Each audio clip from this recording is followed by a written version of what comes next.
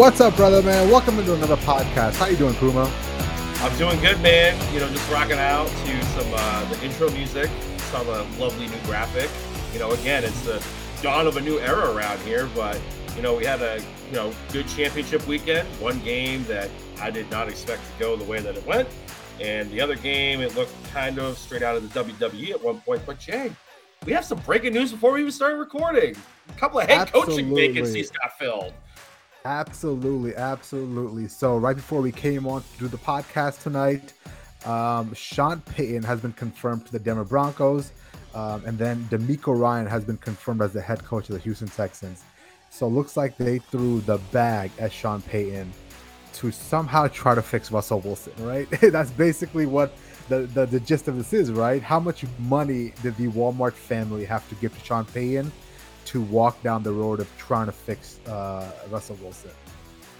Right, and it's kind of interesting because I honestly thought, and we were talking about this last week on the pod, that the Sean Payton sweepstakes might be over, and maybe he was going back to TV because the market seemed to have really dried up on him. And honestly, and we talked about this a couple of weeks ago as well too, of how I did not think the Broncos were completely out on Jim Harbaugh. And it sounds like by all reports that they did a last-ditch effort. They flew up to, I believe he has residency in Ann Arbor or pretty close to Ann Arbor up in Michigan, to visit with him and go over some potential details. But he decided to just, turn them down and stay, at the University of Michigan, which makes me think, Michigan is going to pay him handsomely because you've pointed out in the past that he took a pay cut essentially to stay as the head coach of Michigan. But getting back to Sean Payton, the market seemed to have dried up on him. And then in the 11th and 12th hour, the Walton family was like, you know what? Damn the torpedoes. Yeah. We're going to give you our first round draft pick that we got from the Dolphins for the Bradley Chubb trade, in a second round pick this year and a third round pick next year, just to get the contract right. So now they gave the allocations. Yeah. So it was a first rounder, a second rounder this year, and then the following year, so that's 2024, it's a third round pick, I believe. Wow. Plus that's a lot. Mm-hmm. And they haven't even hammered out the contract yet. That's just to get the contract rights from New Orleans over to Denver. Yeah. But you sunk that much money into Russell Wilson, and on paper that offense should have been top 10 in the league, right? You have Cortland Sutton, you have Jerry Jeudy, who's going to be coming up on the end of his rookie contract pretty soon. And Javonte Williams should be back from his knee injury. This roster is good to go. And even on the defense, after getting rid of Bradley Chubb, that's still a top 10 defense. So if they can fix Russell Wilson, if Sean Payton's able to fix Russell Wilson, this will be worth the fortune that they paid in gold, essentially, just to negotiate with him. Well, I think it's one of those situations for the Broncos where they're down the rabbit hole now because they had to pay so much money to Russell Wilson that you got to invest more money to the team by bringing in a Sean Payton to somehow fix Russell Wilson, right? That division is not getting easier. The AFC winner is in your division, the Kansas City Chiefs. They're not going anywhere. Looks like the Los Angeles Chargers are loading up. They've got Kellen Moore as the offensive coordinator. We'll talk about that later on. The Raiders, they, as much as, we bag on the Raiders, they're definitely a team you've got to, keep an eye on because they've got so much talent. And who the hell knows, Tom Brady might end up in Las Vegas. So this is one of those moves where the the Broncos had to make just to somehow stay relevant in that division, even if it doesn't pan out. Even if it's a train wreck and they're at the bottom of the league again, you've got to have some buzz around the head coaching, because coming off Nathaniel Hackett, you've got to have a Sean Payton type of hire. You've got to get that fan base energized again. The Denver Bronco fan base was down and out for a while. Those guys were, some of the stuff you heard this year, whether it was on radio or through Mark Schlereth, who's a former Denver Bronco, and he kind of reports on the tenor of the town. It seems like it was slim pickings and it was kind of down in the dumps in Denver. So hopefully those guys can turn around. I'm a fan of Russell Wilson. I'm a fan of Sean Payton. I think both of them are winners, and I think they corrected. It's just going to take some fine tuning, and I think you'll see a different Russell Wilson next year. I think under Sean Payton, if Sean Payton can't fix Russell Wilson, then he's cashed. He's basically washed. He might as well go ahead and retire. But with what Sean Payton did with Drew Brees, who's basically I mean, basically, he's basically the same thing as Russell Wilson, undersized, guy. Obviously, Drew Brees was not as thick, muscular as Russell Wilson is. Maybe Russell Wilson has a tad bit better arm, but regardless, both are short, limited quarterbacks that I think could work in the Sean Payton system.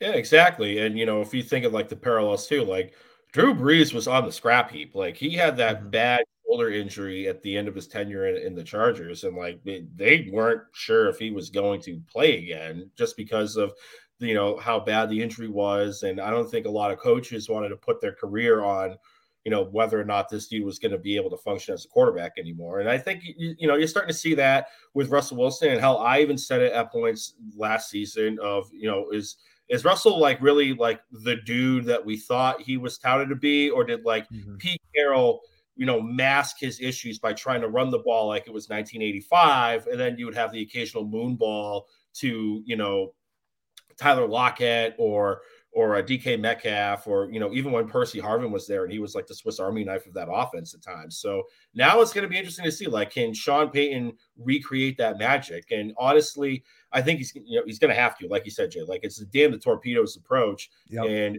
I believe, just reading some of the tea leaves, like the Walton family did like DeMeco Ryan as a potential head coach, and a couple, Yeah. Gannon, I believe he's the defensive coordinator for the Eagles, but their experience was just so god awful with Nathaniel Hackett as a first year head coach. Like they didn't want to go down that route. So that's why you saw like more Harbaugh buzz and more Dan Quinn buzz. And, he turned his nose up and said he's going back to Dallas. But Mm-hmm. no, all in all, for what's on the line and what's at stake, and for a new ownership group, and you had fans literally counting down the play clock at times last year, like they had to make this move.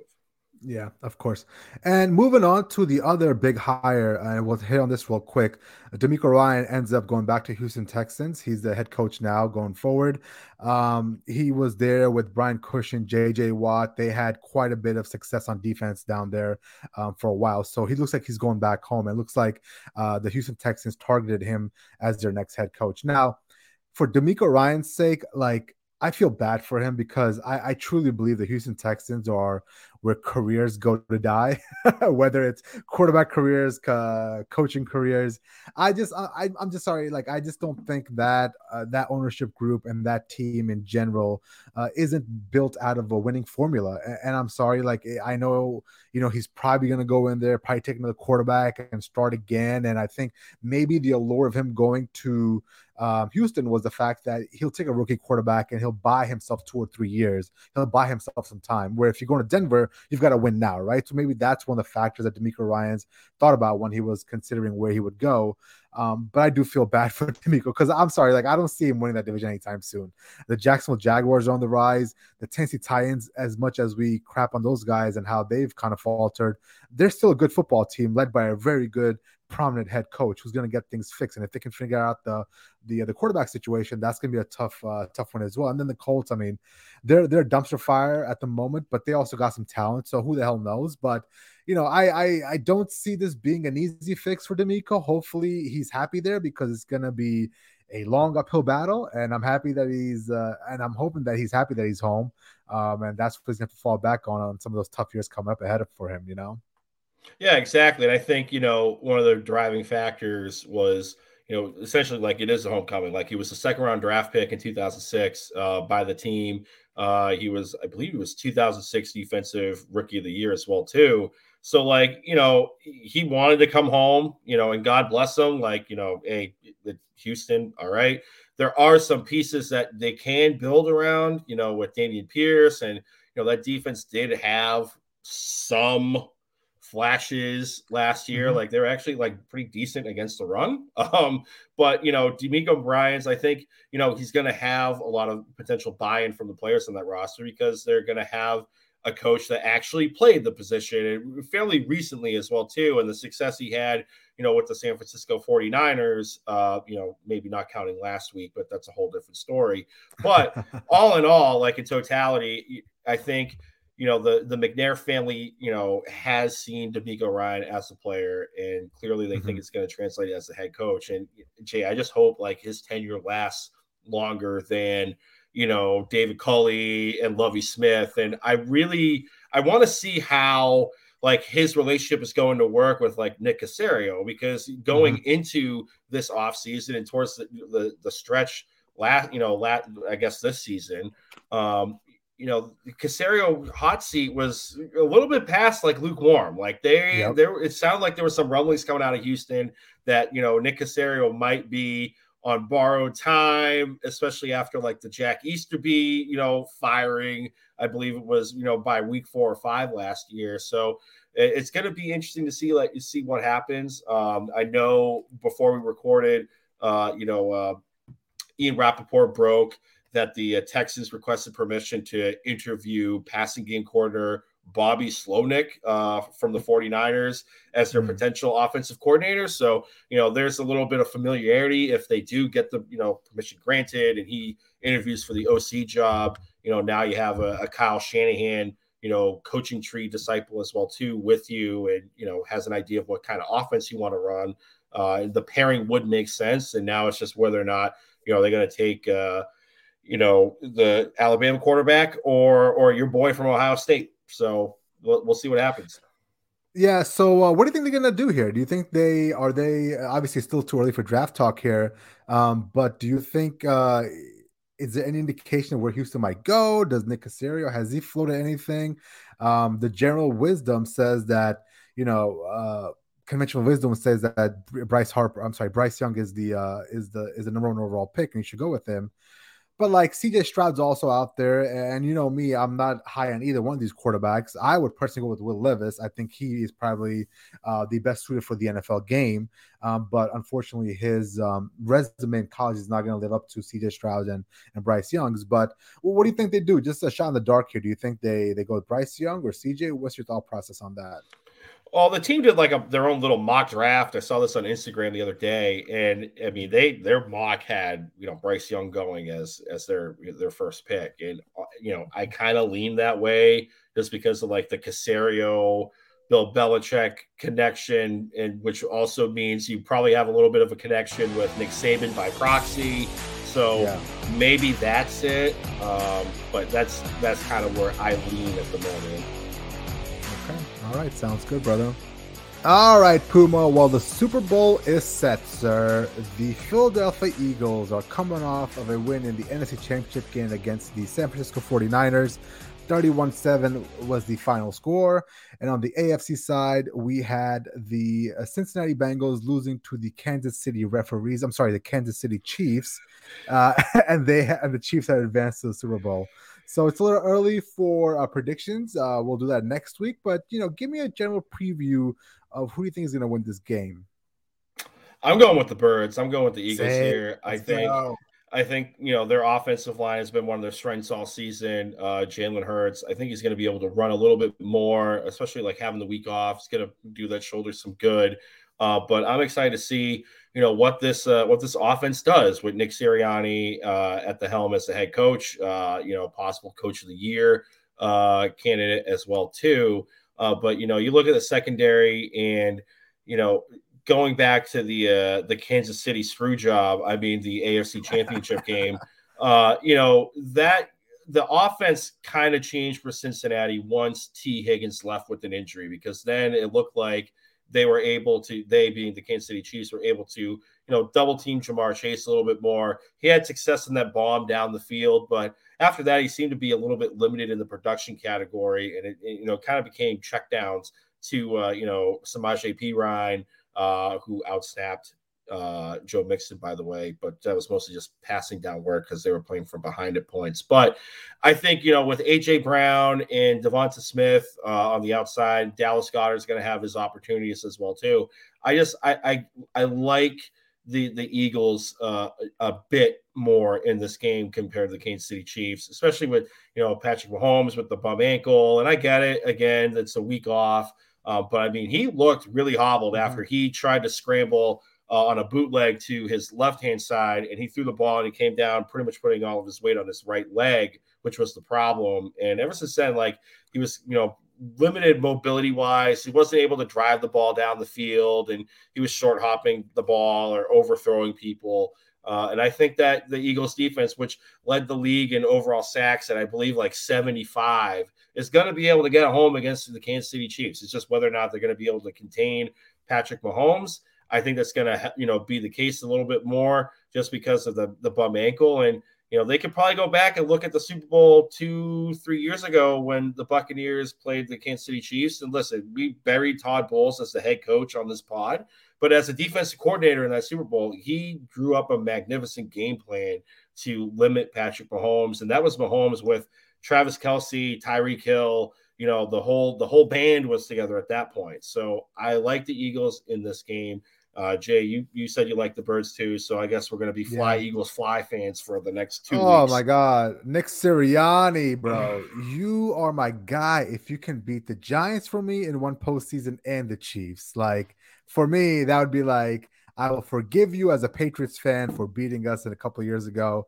I will become an Eagles fan, and truthfully, I'm going to be real with you here. I don't have any cogent analysis as to why I'm picking the Eagles, besides the fact that I just despise Patrick Mahomes. Like it's starting to get pretty bad for me. Like it's I gotta watch it. I gotta watch it is what I'm trying to say. So I'm the biggest Jalen Hurts fan for the next 2 weeks. Now, in regards to the X's and O's itself, we all know the Philadelphia Eagles have just like Hassan Reddick and like that front four, the ability to get pressure with just your 4 defensive linemen is such a key in providing you an advantage in these big games. And we saw the Tampa Bay Buccaneers do it a couple years ago where Shaquille Barrett, JPP with his one hand, and Ndamukong Suh, all these boys were providing pressure with just 4. So then the back end of the defense, whether it's Levante David or Devin White or all the cornerbacks, there's more people back there to guard, the receivers. So I think it's going to be interesting. Obviously, the Kansas City offensive line is playing out of its mind right now. One of the main differences in the AFC Championship game was the fact that Joe Burrow was getting sacked a lot in the first half. And for the most part, Patrick Mahomes was untouched. He had maybe 1 sack or a few pressures. For the most part, that offensive line has done a really, really good job. Now, if somehow the Kansas City Chiefs are able to rig the Super Bowl as well as they did the AFC Championship game, then obviously the Eagles have no chance. The Eagles are not going to be able to beat the Chiefs and the refs at the same time. So, we'll hit on the bad officiating in a second here, but what are some of the key matchups you're trying to watch? Because obviously, whenever we talk about the Kansas City Chiefs, Travis Kelce and how to stop him is key, right? So, is there anybody on the Eagles defense that you believe can go toe to toe? Is there going to be any certain game plan that they're gonna devise? Because I say this every single week, and every single week for some reason Travis Kelce runs wide ass open down the field. I mean, honestly, Jay, is it good? Is it beyond the realm of possibility that they put Darius Slay on Travis Kelce and and maybe they bracket? Obviously they're gonna have to bracket him, and who knows what the situation is with Marquez Valdes-Scantling. He was in and out of the game last week. Juju Smith-Schuster, I think he played the first quarter, first half, but then he was out with a shoulder injury. So it was the walking wounded for Kansas City. They were down to 3 tight end sets for the most of the second half because there wasn't a pass catcher out there. I mean, I said it last week. We're always going to say it, you're going to have to bracket Travis Kelce and make somebody else beat you, over the top, and whether or not that's going to be MVS or Juju or Sky Moore. Sky Moore might have to step up just because of the potential injury concerns that some of these players may have going into the Super Bowl. But logic would say Darius Slay and maybe some other cornerback on Travis Kelce and make somebody else beat you with Patrick Mahomes. I mean, that's the best corner. We saw how desperate they were last week where they were lining Travis Kelce out wide. And, going into that AFC Championship game, Kelce wasn't fully a go potentially because of his back. So, who knows? I expect to see more weird formations like that where you have Travis Kelce line up wide, which to me would say Darius Slay is going to go with Travis Kelce. I would force him to run the football. I would force the Chiefs to run the football because they ran for 35, 36 yards, something minuscule against the Bengals. And I still find it astounding that they can run the ball that little and still win and get to the Super Bowl. So I would do whatever I can to drop. I mean, can't drop more than, 8, right? No, even that's too much. You can't have three defensive linemen rushing. I mean, I would do whatever I could to drop 7-8 and try to force the ball into Isaiah Pacheco's hands. Now, that guy runs hard, so that might be. But then again, like I'd rather have Patrick Mahomes. I'm sorry, I'd rather have Isaiah Pacheco running the ball than Patrick Mahomes throwing it. So, in that regards, that's where that's gonna lie. But I really want to hit on the bad officiating we saw in the AFC Championship game, Puma. For the longest time, let me get this out of the way first. I'm not a conspiracy theorist guy. I don't believe the NFL is rigged, but watching the Bengals versus Chiefs game on Sunday night was one of the most infuriating games I've ever seen. I haven't been that mad in a non-Patriots game in a long time. And I think I'm really mad because Puma, I think for the first time in my life, I had to confront the fact that maybe the NFL is rigged. I mean, that's how bad it was. And a lot of people are saying that it's just the officiating was bad that game. The problem is it was bad for one team, and one team seems to get all the breaks, right? We talk about the big, obviously Osai, pushed Patrick Mahomes on the way out. So that's a roughing the passer, and I get that. That's a fine call. But I've never ever seen a team get 5 downs. Ever in my years of watching football, I've never seen a team get 5 downs. On top of that, there were so many missed calls on the Bengals side, right? I mean, Frank Clark took 3 steps and ran into Joe Burrow late, and that should have been a roughing the passer.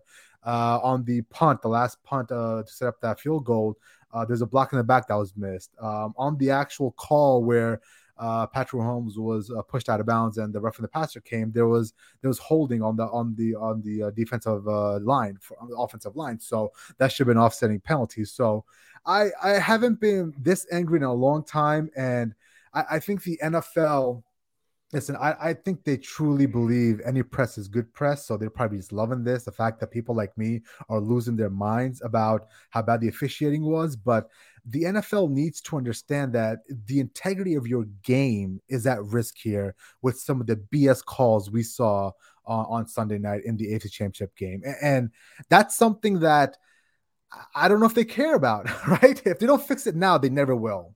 Mm-hmm. No, and Jay, at one point we were talking during the game, and I said this is something like Vince McMahon would be proud of at like the WWE. I mean, I'm not even calling it the the AFC Championship game anymore. It's just the Kansas City screw job. I mean, It was the Bengals versus the Kansas City Chiefs and the refs, and even like the NFL referee fella that was in the booth. I can't remember his name. The one with the friggin' index card that was trying to determine whether or not it was a first down when he was the head referee for a while.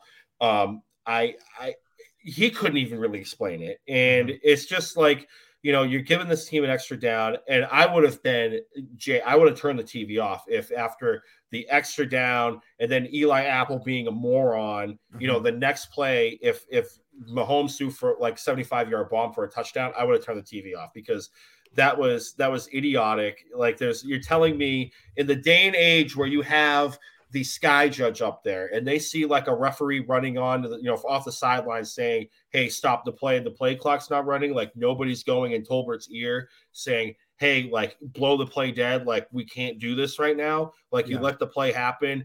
Zach Taylor looked like he was ready to have some nitro pills on the sideline because he's about to go into a coronary. It was just god awful. And I'm saying this as the guy that normally says, if you don't want to have the referees make a decision that cause the outcome of the game, don't put yourself in a position to have the referees do that. But I mean, in this instance, like the Bengals really couldn't. If they did nothing, they still weren't going to get flagged. You know what I mean? Like it just seemed kind of predetermined that the Bengals were going to be getting the majority of the yellow laundry on the field.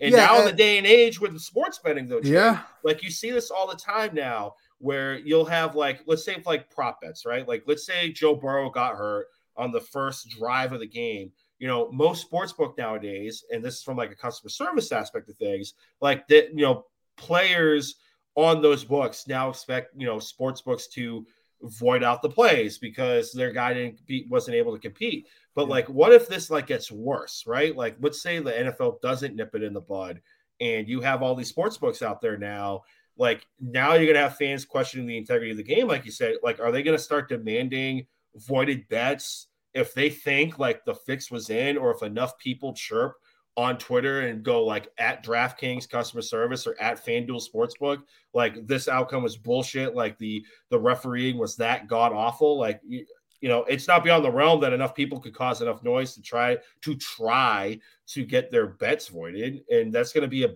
bad look for the NFL that's now trying to get that as additional revenue as part of the CBA. Yeah, and like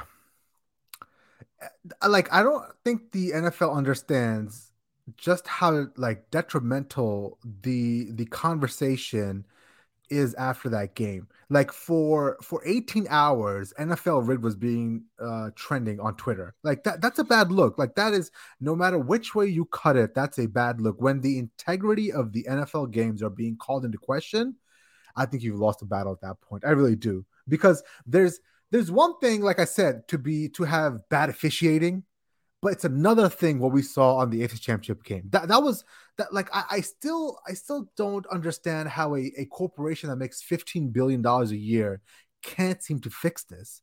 And I always come back to the point that they don't want to fix it. They don't, because any press is good press. But now we're walking into a territory where the integrity of your game is being questioned by not just conspiracy theorists, not just people that always say this, but by people like me and you who watch the NFL for the integrity of the game, who believe what we're watching is a product that has no predetermined outcome, who understands the reason why the NFL is different than the NBA and WWE is because no matter what happens on that football field, it's going to be a fair and just outcome. But now that you're questioning it by people like us, I think that's a slippery slope. For the first time in my life, I walked away from an AFC Championship game, not sad that the NFL season's almost over, but almost looking forward to the fact that I don't gotta deal with this crap product in the NFL for months. Because in my mind, the Super Bowl is a completely different animal. The last real true NFL football Sunday is the AFC NFC Championship game. The Super Bowl, yeah, it's a game that we'll all watch, but it's more a marketing blitz than anything else. No, exactly. I'll do you one better, Jay. Like the casual fan is chirping, being like, man, some of them calls, like, people are talking to me after the game, like people in the office that really haven't watched a lick of football. Yeah. They're saying, like, Brandon, like you talk about this all the time, like, what did you see? And it's like, I saw exactly what you saw. Like the yellow flags, the laundry was particularly tilted against the opposing team. And Carl Sheffers is going to be the NFL lead referee in the Super Bowl. I would like to say like they're going to get their act together, but like at the same time, Jay, like let's kind of look down the road. Like, how do you think the NFL fixes this? Because you can't even, like, the referees don't even do interviews after the game. It's with the pool reporter. So a Sky Judge, right? I thought that was the hot new thing. We thought that was going to fix it, but there was nowhere to be seen. And from what I understand, Albert Bray reported, I think a couple of weeks ago, that it's been kind of in the background, but the Sky Judge like concept has kind of taken off with the league office, and there's more Sky Judges in play than we actually would know. Then my question is, and how the hell was it so bad? If that was in response, the Sky Judge was in response to fixing the bad officiating, and we got that product on Sunday night, oh my God, like you're in a big trouble, because that tells me you're trying to fix the issue and you can't. Yeah, and I mean, you have referees in the NFL right now, like Jerome Boger, who is the NFL version of Angel Hernandez in Major League Baseball, who was just god awful. Like, some of these people, these referee crews really, quite frankly, don't even have business doing like Division like 2A for the NCAA. Like I don't know how they're still employed. I understand there's like a CBA, essentially a CBA agreement with the Union of Referees. And that was a big issue a couple of years ago with the Fail Mary in Seattle. And that was the straw that broke the camel's back, that brought the referees back to the bargaining table. But I mean, I don't know how you fix it, because it's not like their collective bargaining agreement's going up anytime soon. So now, like, whatever resolution you do now is under the CBA, and you're going to have to negotiate with their union officials. So, like, I don't know how they fix it, but like for all parties involved, and you would assume, right, that like the referees are getting a piece of the sports betting pie for revenue sharing, like the players are with the owners, like you would have to fix this. Mm-hmm. It's as if, Patrick Mahomes isn't already the luckiest quarterback in NFL history, in my opinion. The guy, Oh, Tony Romo, I'll tell you. oh my God, Tony Romo. We'll get to him in a second. He was abysmal, but in my opinion, and please don't take this the wrong way. I mean, this is something that it's a take that I'll get out there, and I'm sure I'll get pushback for it. But you know, Patrick Mahomes is a good quarterback. I'm not saying that, but he also is the luckiest quarterback in NFL history. To go, we unlike Joe Burrow, who was good wherever he went, whether it was high school, LSU, wherever. Patrick Mahomes wasn't the greatest quarterback at Texas Tech. He wasn't recruited highly coming out of high school. He didn't go to Alabama or got offers at LSU. He had to go to Texas Tech because nobody else was taking him. And yes, he had splashes of great games at Texas Tech, but he also had horrible games as well. And to get lucky to walk into a system where the Kansas City Chiefs win 11, 12 games on average with Alex Smith, with the best wide receiver in this generation in Tyreek Hill, and the best tight end in this generation, or second best to Gronk in this generation, and the best offensive genius in this generation in Andy Reid. You have all that luck going for you, and now you've got the refs in your pocket as well. Like, who's gonna win? How's the rest of the NFL gonna compete, Puma? How? Like, if you are already so lucky to be in that system, because I truly believe if you stick Patrick Mahomes in Jacksonville or Cincinnati, you won't hear the guy the way you hear about him now. Like, it would be completely different. Like, what Joe Burrow had to do, taking a 2-14 team, instilling a culture of winning to the Super Bowl is something remarkable. What Trevor Lawrence is doing, taking a just a god awful roster, in my opinion, maybe a couple of nice pieces here and there, but a franchise in Jacksonville that's been habitually, correspondent with losing and taking them to the playoffs is something magical. Like what Patrick Mahomes is doing, yes, is good, it's great, but he's also so lucky to be in that situation with the perfect situation. And now the refs are going to sprinkle some fairy dust on him any single time. Any single time, any single time there's a questionable call, here comes a Patrick Mahomes fairy dust. Yeah, no, or Andy Reid calls the Vince McMahon hotline and says, "Hey, like, I need a free 15 yards." And Vince calls up on the phone and is like, "Carl Sheffers, if you don't give them a rub of the passer, you're fired."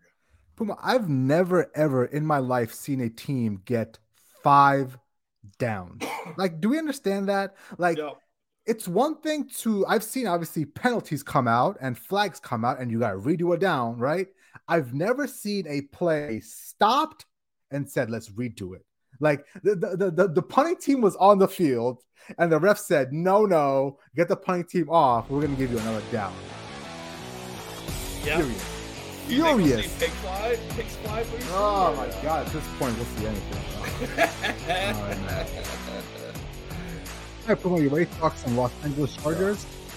Let's do it. I know it's a team that's near and dear to your heart, Shane. It was near and dear to my heart, but I'm a little bit out on Justin Herbert at the moment. I think him collapsing in Jacksonville, being up 27-0 is something I'm going to have a hard time overlooking. And you know me, Puma, I'm all about the interest of being fair in my critique and criticism. So, but the Los Angeles Chargers today hired a new offensive coordinator. They hired Kellen Moore, the former Dallas Cowboys offensive coordinator, as the next guy to help lead their offense and hopefully develop Justin Herbert. Now, Kellen Moore has spent about 4 years with the Cowboys as OC, and in those 4 years, he was second in total offense, second in yards per game, third in points per game, third in total first downs, and fourth and third down percentage. So he seems to be one of those guys, Puma, that's a brilliant young mind. Looks like he knows how to mold offenses. Now, the one thing with the Dallas Cowboys is, let's be real and let's call it 100 here. Kellen Moore was not the problem there. Kellen Moore was the scapegoat. At the end of the day, it looks like Jerry made the decision to keep Mike McCarthy. And obviously, you cannot fire the franchise quarterback that makes upwards of $40 million a year. So the scapegoat was Kellen Moore. Now, the Chargers were in prime position to take advantage of just some dysfunctional, like idiotic moves by the Cowboys, because like they should have kept Kellen Moore. They should have kept Kellen Moore and ride it out with him for another year and see how that goes. So I'm really excited for the Chargers. I think Justin Herbert needs this kind of offensive mind in the building because Brandon Staley's forte was defense. He wasn't able to provide that, that offensive ingenuity that Justin Herbert will demand. So what's your thoughts on the move? Do you think this makes the Chargers a formidable team? I know this year they fell well short of expectation. There were some Super Bowl picks. They had high expectations. So we'll just put them back into that Super Bowl picture. I think so for everything that you just said, like the top five in yards per game, top five in points scored. Like he is going to be an offensive coordinator that's going to put points on the board. And look at that, Jay. You have an offensive coordinator that isn't afraid to push the ball down the field with a quarterback who has a howitzer of a right arm. Joe Lombardi liked to dink and dunk underneath and try to establish the run a little bit from time to time, depending on what the game script was. But I mean, Austin Ekeler, benefited a lot from a Joe Lombardi offense just because everything was underneath or check downs. And whenever they tried to push the ball down the field, I don't know what would, like, if the stars would align just right, but next thing like Mike Williams or Keenan Allen is coming up hurt. But I think Kellen Moore is going to be able to push the ball down the field more consistent with his young franchise quarterback. And he's going to be able to scheme these guys in a way where, they're not going to be riding out of the stadium on a gurney with an ambulance. So I'm excited for this. And I think, for Justin Herbert's sake, we're coming up towards the end of, again, like a rookie contract. So he's going to want to get paid his. And the Spanos as a whole during their tenure as ownership of the Chargers is not one to really try to reset the market at any position on the football field. Just ask Joey Bosa that, because those were contentious negotiations from time to time in the offseason last year. So he's going to want to get paid, and Kellen Moore is going to be the guy that's going to be driving the Brinks truck for him all the way to the bank to pick up his money. So I'm excited for this offense. And honestly, Jay, we talked about this earlier with the Sean Payton hire. In the AFC West, you're going to need to have people that's going to open up the offense and keep up with the Joneses and have the arms race, on the table. So this is a great move. I'm with you. Mike McCarthy was the problem in Dallas and still is, in my opinion. I don't even think it's Mike McCarthy. I think it's Dak Prescott. Well, it's Dak. Well, it's here it is. It's Jerry Jones, it's Dak Prescott, it's Mike McCarthy. Yeah. And the problem is Jerry Jones is like the Ted Turner of the NFL. When Ted Turner owned the Atlanta Braves, he at one point I think was also the manager of the Atlanta Braves. So that's what happens when you got Jerry Jones. Here comes the impersonation. Kellen Moore, I know you've been with us for about 4 years now, and we really liked what you did on the offensive side of the football with CeeDee Lamb and Michael Gallup. And I'm not going to take blame for getting rid of Dak Prescott's number one wide receiver and Amari Cooper. But you're clearly the problem. So we're going to stick with Bozo, Mike McCarthy, and hopefully, we'll get another Nickelodeon football game with Mike McCarthy on there. And, best of luck with your future endeavors. Yeah. Always a classic. Now, let's talk about the Chargers and Justin Herbert here for a second. I mean, obviously Kellen Moore is all well and nice and dandy in it. It's a great hire for those guys, but I think Justin Herbert's coming to that point where he's gonna start producing. Like, we're 3 years in now, all the promise in the world. The guy has all the physical skill sets you can ask for. If you were to design a quarterback in a lab, you would make Justin Herbert. Seriously, like how big he is, how tall he is, the cannon of an arm, the IQ. But there's something missing with the kid, and that's the intangibles. I talk about it all the time with the quarterback. The intangibles are more than 50% of the makeup and what makes a successful quarterback in the NFL. But I hope for his sake, Kellen Moore is going to be able to provide him with some confidence in the offense to come through in those clutch moments, because that's truly what it is. When you have confidence in the offense and the offensive coordinator, that's when you can be your best. Now, the one concern I do have here is this is going to be Justin Herbert's third offensive coordinator in 4 years, right? Anthony Lynn and his regime, Joe Lombardi and his 2 years, right? 1 or 2 years. Two? True. Yeah, so this is third year for Herbert, and this is going to be his fourth year with Kellen Moore. So I think that's a little bit of a concern. He's a smart kid. He's a bright kid. He's a 4.0 college major, so he'll pick it up quickly. The problem is usually when you have that many offensive coordinators in such a short time, it wreaks havoc on young quarterbacks. I saw an offensive coordinator years ago say, year one of a new system is when you learn the system. Year two is when you feel comfortable enough to start making adjustments to the line and you start being more emboldened in the system. Year three is when you become a master at it. And I think hopefully that's not the timeline that Justin Herbert needs to become a master in this offense, because where the Chargers are in that division, he's gonna have to master this quickly and be proficient at it as soon as possible. Mm-hmm. Yeah, I mean, just look at Alex Smith's first, handful of years in the NFL. He had an offensive coordinator for every year he was in there until Jim Harbaugh took over. So, you're spot on. I think, they're going to have to make this work with Kellen Moore, clearly. But I think it's going to pan out for all parties involved. And I think Justin Herbert will be able to pick it up on pretty quickly, especially for a dude that can push the ball down the field. Yep. Okay. All right, Puma, we've got the last segment we were going to hit on the podcast today. We've got some Miami Dolphins talk. It's a team that is near and dear to your heart. You're wearing it right now on your hat. So let's talk some Miami Dolphins. The first topic we're talking about is a report came out over the weekend from Adam Schefter saying that the Miami Dolphins are sticking with Tua. What's your thoughts on that? I mean, fine by me. I think it is the right move. A lot of people were saying, "Oh, Tom Brady's touring a private school in Miami, so maybe he's going to be the Dolphins' next, quarterback." Here's the thing: one, him and Gisele. Actually, Gisele lives in the Miami area, so maybe they're looking at private schools for their kids. I get it. Like, they split, but at the end of the day, like, he's going to want to know what school his kids are going to. And two, just with how bad the optics were from the tampering case that the Dolphins were involved in last offseason, I don't think really the Dolphins and Stephen Ross really want to go back to that hellscape that was trying to get Tom Brady to be the quarterback of the Miami Dolphins. And honestly, Jay, I think we've seen enough evidence at this point in the season that when Tua's on the field, like, he is, a dynamic enough quarterback to get this offense going, and he fits the Mike McDaniel offense, perfectly fine, with Waddle and Tyreek Hill.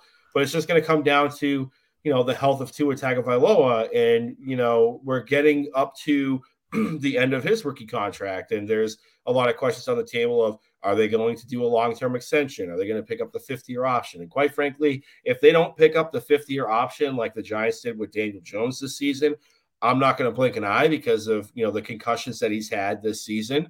But in the grand scheme of things, if they don't pick up the 5th-year option, they make Tua essentially prove it, like Daniel Jones had to do this year. They could franchise tag him, and right now the franchise tag for quarterback is a tick under $34 million. So, like, let's say he does have a good year, he plays the whole season, and it comes contract time, they could just franchise tag him, hash out a long-term deal, and if there isn't a long-term deal settled, they can just go the Washington Commanders or Commies or football team, whatever you want to call them, and the Kirk Cousins route, and just keep franchise tagging them for 3 years in a row until the tag gets too much, and then you just let them walk in free agency. But for all intents and purposes, like, Mike McDaniel seems happy with having Tua Tagovailoa as his quarterback for this offense. And Tua, for the first time in his pro career this season, I can look and say, as the Tua hater going into Tua getting drafted by the Dolphins at 5th overall, I am seeing the dude that played at Alabama. It's just whether or not he's going to be healthy enough to play all 18 weeks. Well, Puma, I've been a big fan of Tua, just because I think the kid never had a fair shot, especially with Brian Flores, and just how nasty Brian Flores was to Tua. But I do believe, if this report is correct, I think this is a big mistake by the Dolphins. I really do. This isn't me talking about Tua's physical skills because I think physically he can play in this league. He's accurate enough, his arm is strong enough, he plays with enough anticipation and confidence in that system that he can get the ball out in a quick time. My problem is he's not healthy. Simply put, Puma, like this game is gonna beat up smaller quarterbacks, and I think now for me the turning point was his last concussion, Puma. It's not a blown out ACL or torn hip like he had back in Alabama or whatever litany of like bad injuries he's had. This dude literally just fell backwards and got a concussion. That Packers concussion that he gained that happened, like it was a routine play. It's a play that happens 9 different times in an NFL game to a quarterback. So if you're gonna get a concussion on that play, then I think we've got to start looking at the fact that he's just brittle and he's not gonna be able to make in this league. You feel me? Like, does that make sense? Because that play really did change a lot for me. Yeah, I see your point. I mean, Josh Johnson got tackled a little bit harder against the Eagles, and that's what knocked him out of the game. And Stafford had the same deal. Like, sometimes it's just, how you fall is going to dictate whether or not you get the concussion or not. So, like, they have, wrestling schools, essentially, they teach you how to fall. Like, I'm not saying you're going to bring Triple H into Miami Gardens to teach people how to take a bump. But, there are moments where Tua is going to have to learn to protect himself. And, it's gonna come down to Tua, whether or not he's going to throw the ball away, live to fight another day. Let's try not to barrel people over as if you're built, another 5 inches with another muscle. It's going to come down to Tua taking care of himself. And going into the draft a couple of years ago, I said that point blank. It's like whenever Tua would run with the football, he would more than likely come up in a heap. And we're starting to see that now. Personally, I'm in the camp of maybe you should not have him play behind an offensive line where Austin Jackson is, drafted to be the blindside guy for Tua Tagovailoa, and my nickname for Austin Jackson is the human turnstile. So you should shore up the offensive line a little bit. But no, like you have a point. I get it, but it's going to come down to whether or not Tua is willing to protect himself. Well, let's play fantasy land here for a second. Let's pretend that the Miami Dolphins are out on Tua this offseason. What happens then?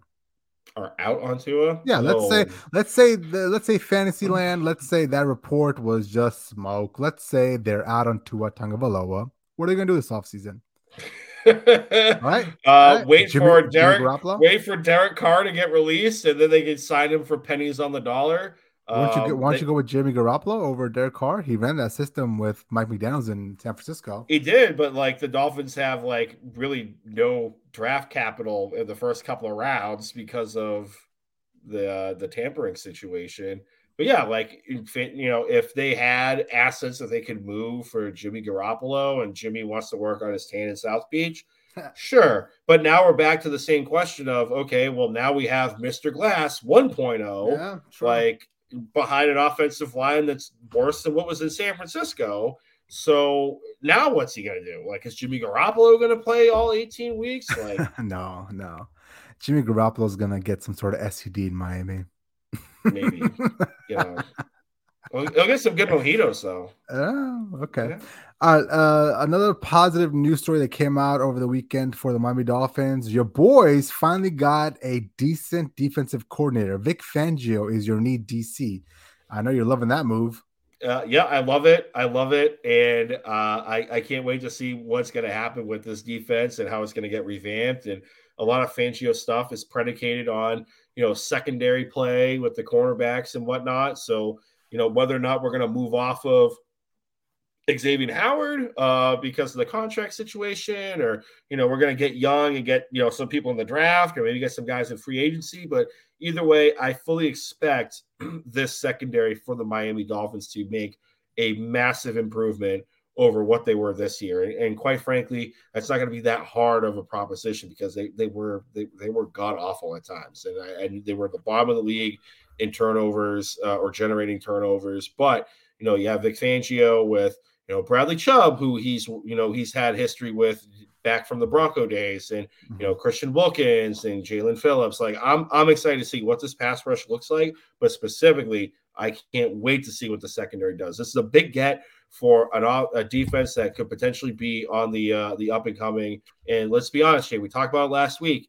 The AFC East is wide open. Wide ass open. It's Bills are the field, and the both of us are taking the field. So anything is possible at this point. So give me Vic Fangio with his boy Mike McDaniel.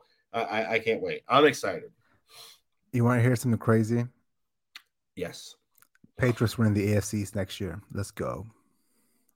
Yeah, with Bill the Clown back and let's go. McCorkle. Nah. Hey, I wish. Hey, crazy things have happened. Yes, sir. Okay, well, that about wraps it up. Do you have any best bets this week, or what's the deal? No, I don't have anything in on the Super Bowl just yet. I mean, depending on what book you're looking at, I think both FanDuel and DraftKings have Eagles minus 1.5. At one point, it was 2.5. It looked like it was going to go to 3. But I think sports books know, like, if it gets to 3, the Chiefs are just going to get bet like a madhouse. And it's just going to get knocked back down to 2.5 or 1.5. But I mean, if you wanted to look at something, maybe the over/under, which I think has been kind of hanging out at 46. Like, I kind of like the under, but I don't have any action on the NFL right now.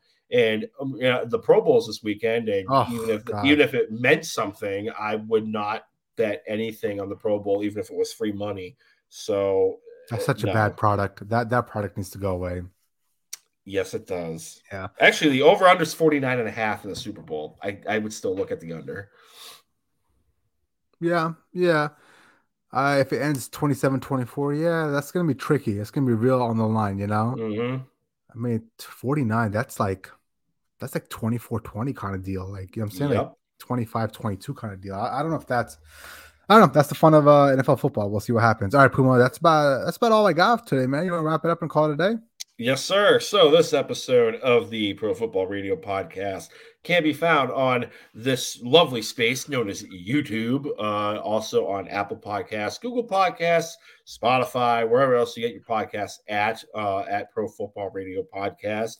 Social media-wise, Facebook, Instagram, Pro Football Radio Podcast, the Twitter machine at PFR Podcast. I'm on Twitter, Brando_Puma. Jay Chima, the captain of the ship on the ones and the twos, is at Jay Chima. Like, subscribe, download. DMs are open on all social media platforms. Be sure to hit us up. Be sure to hit the little bell button on the YouTube page to get notified when the video is being dropped, or in this case, it's going to be going up live on YouTube.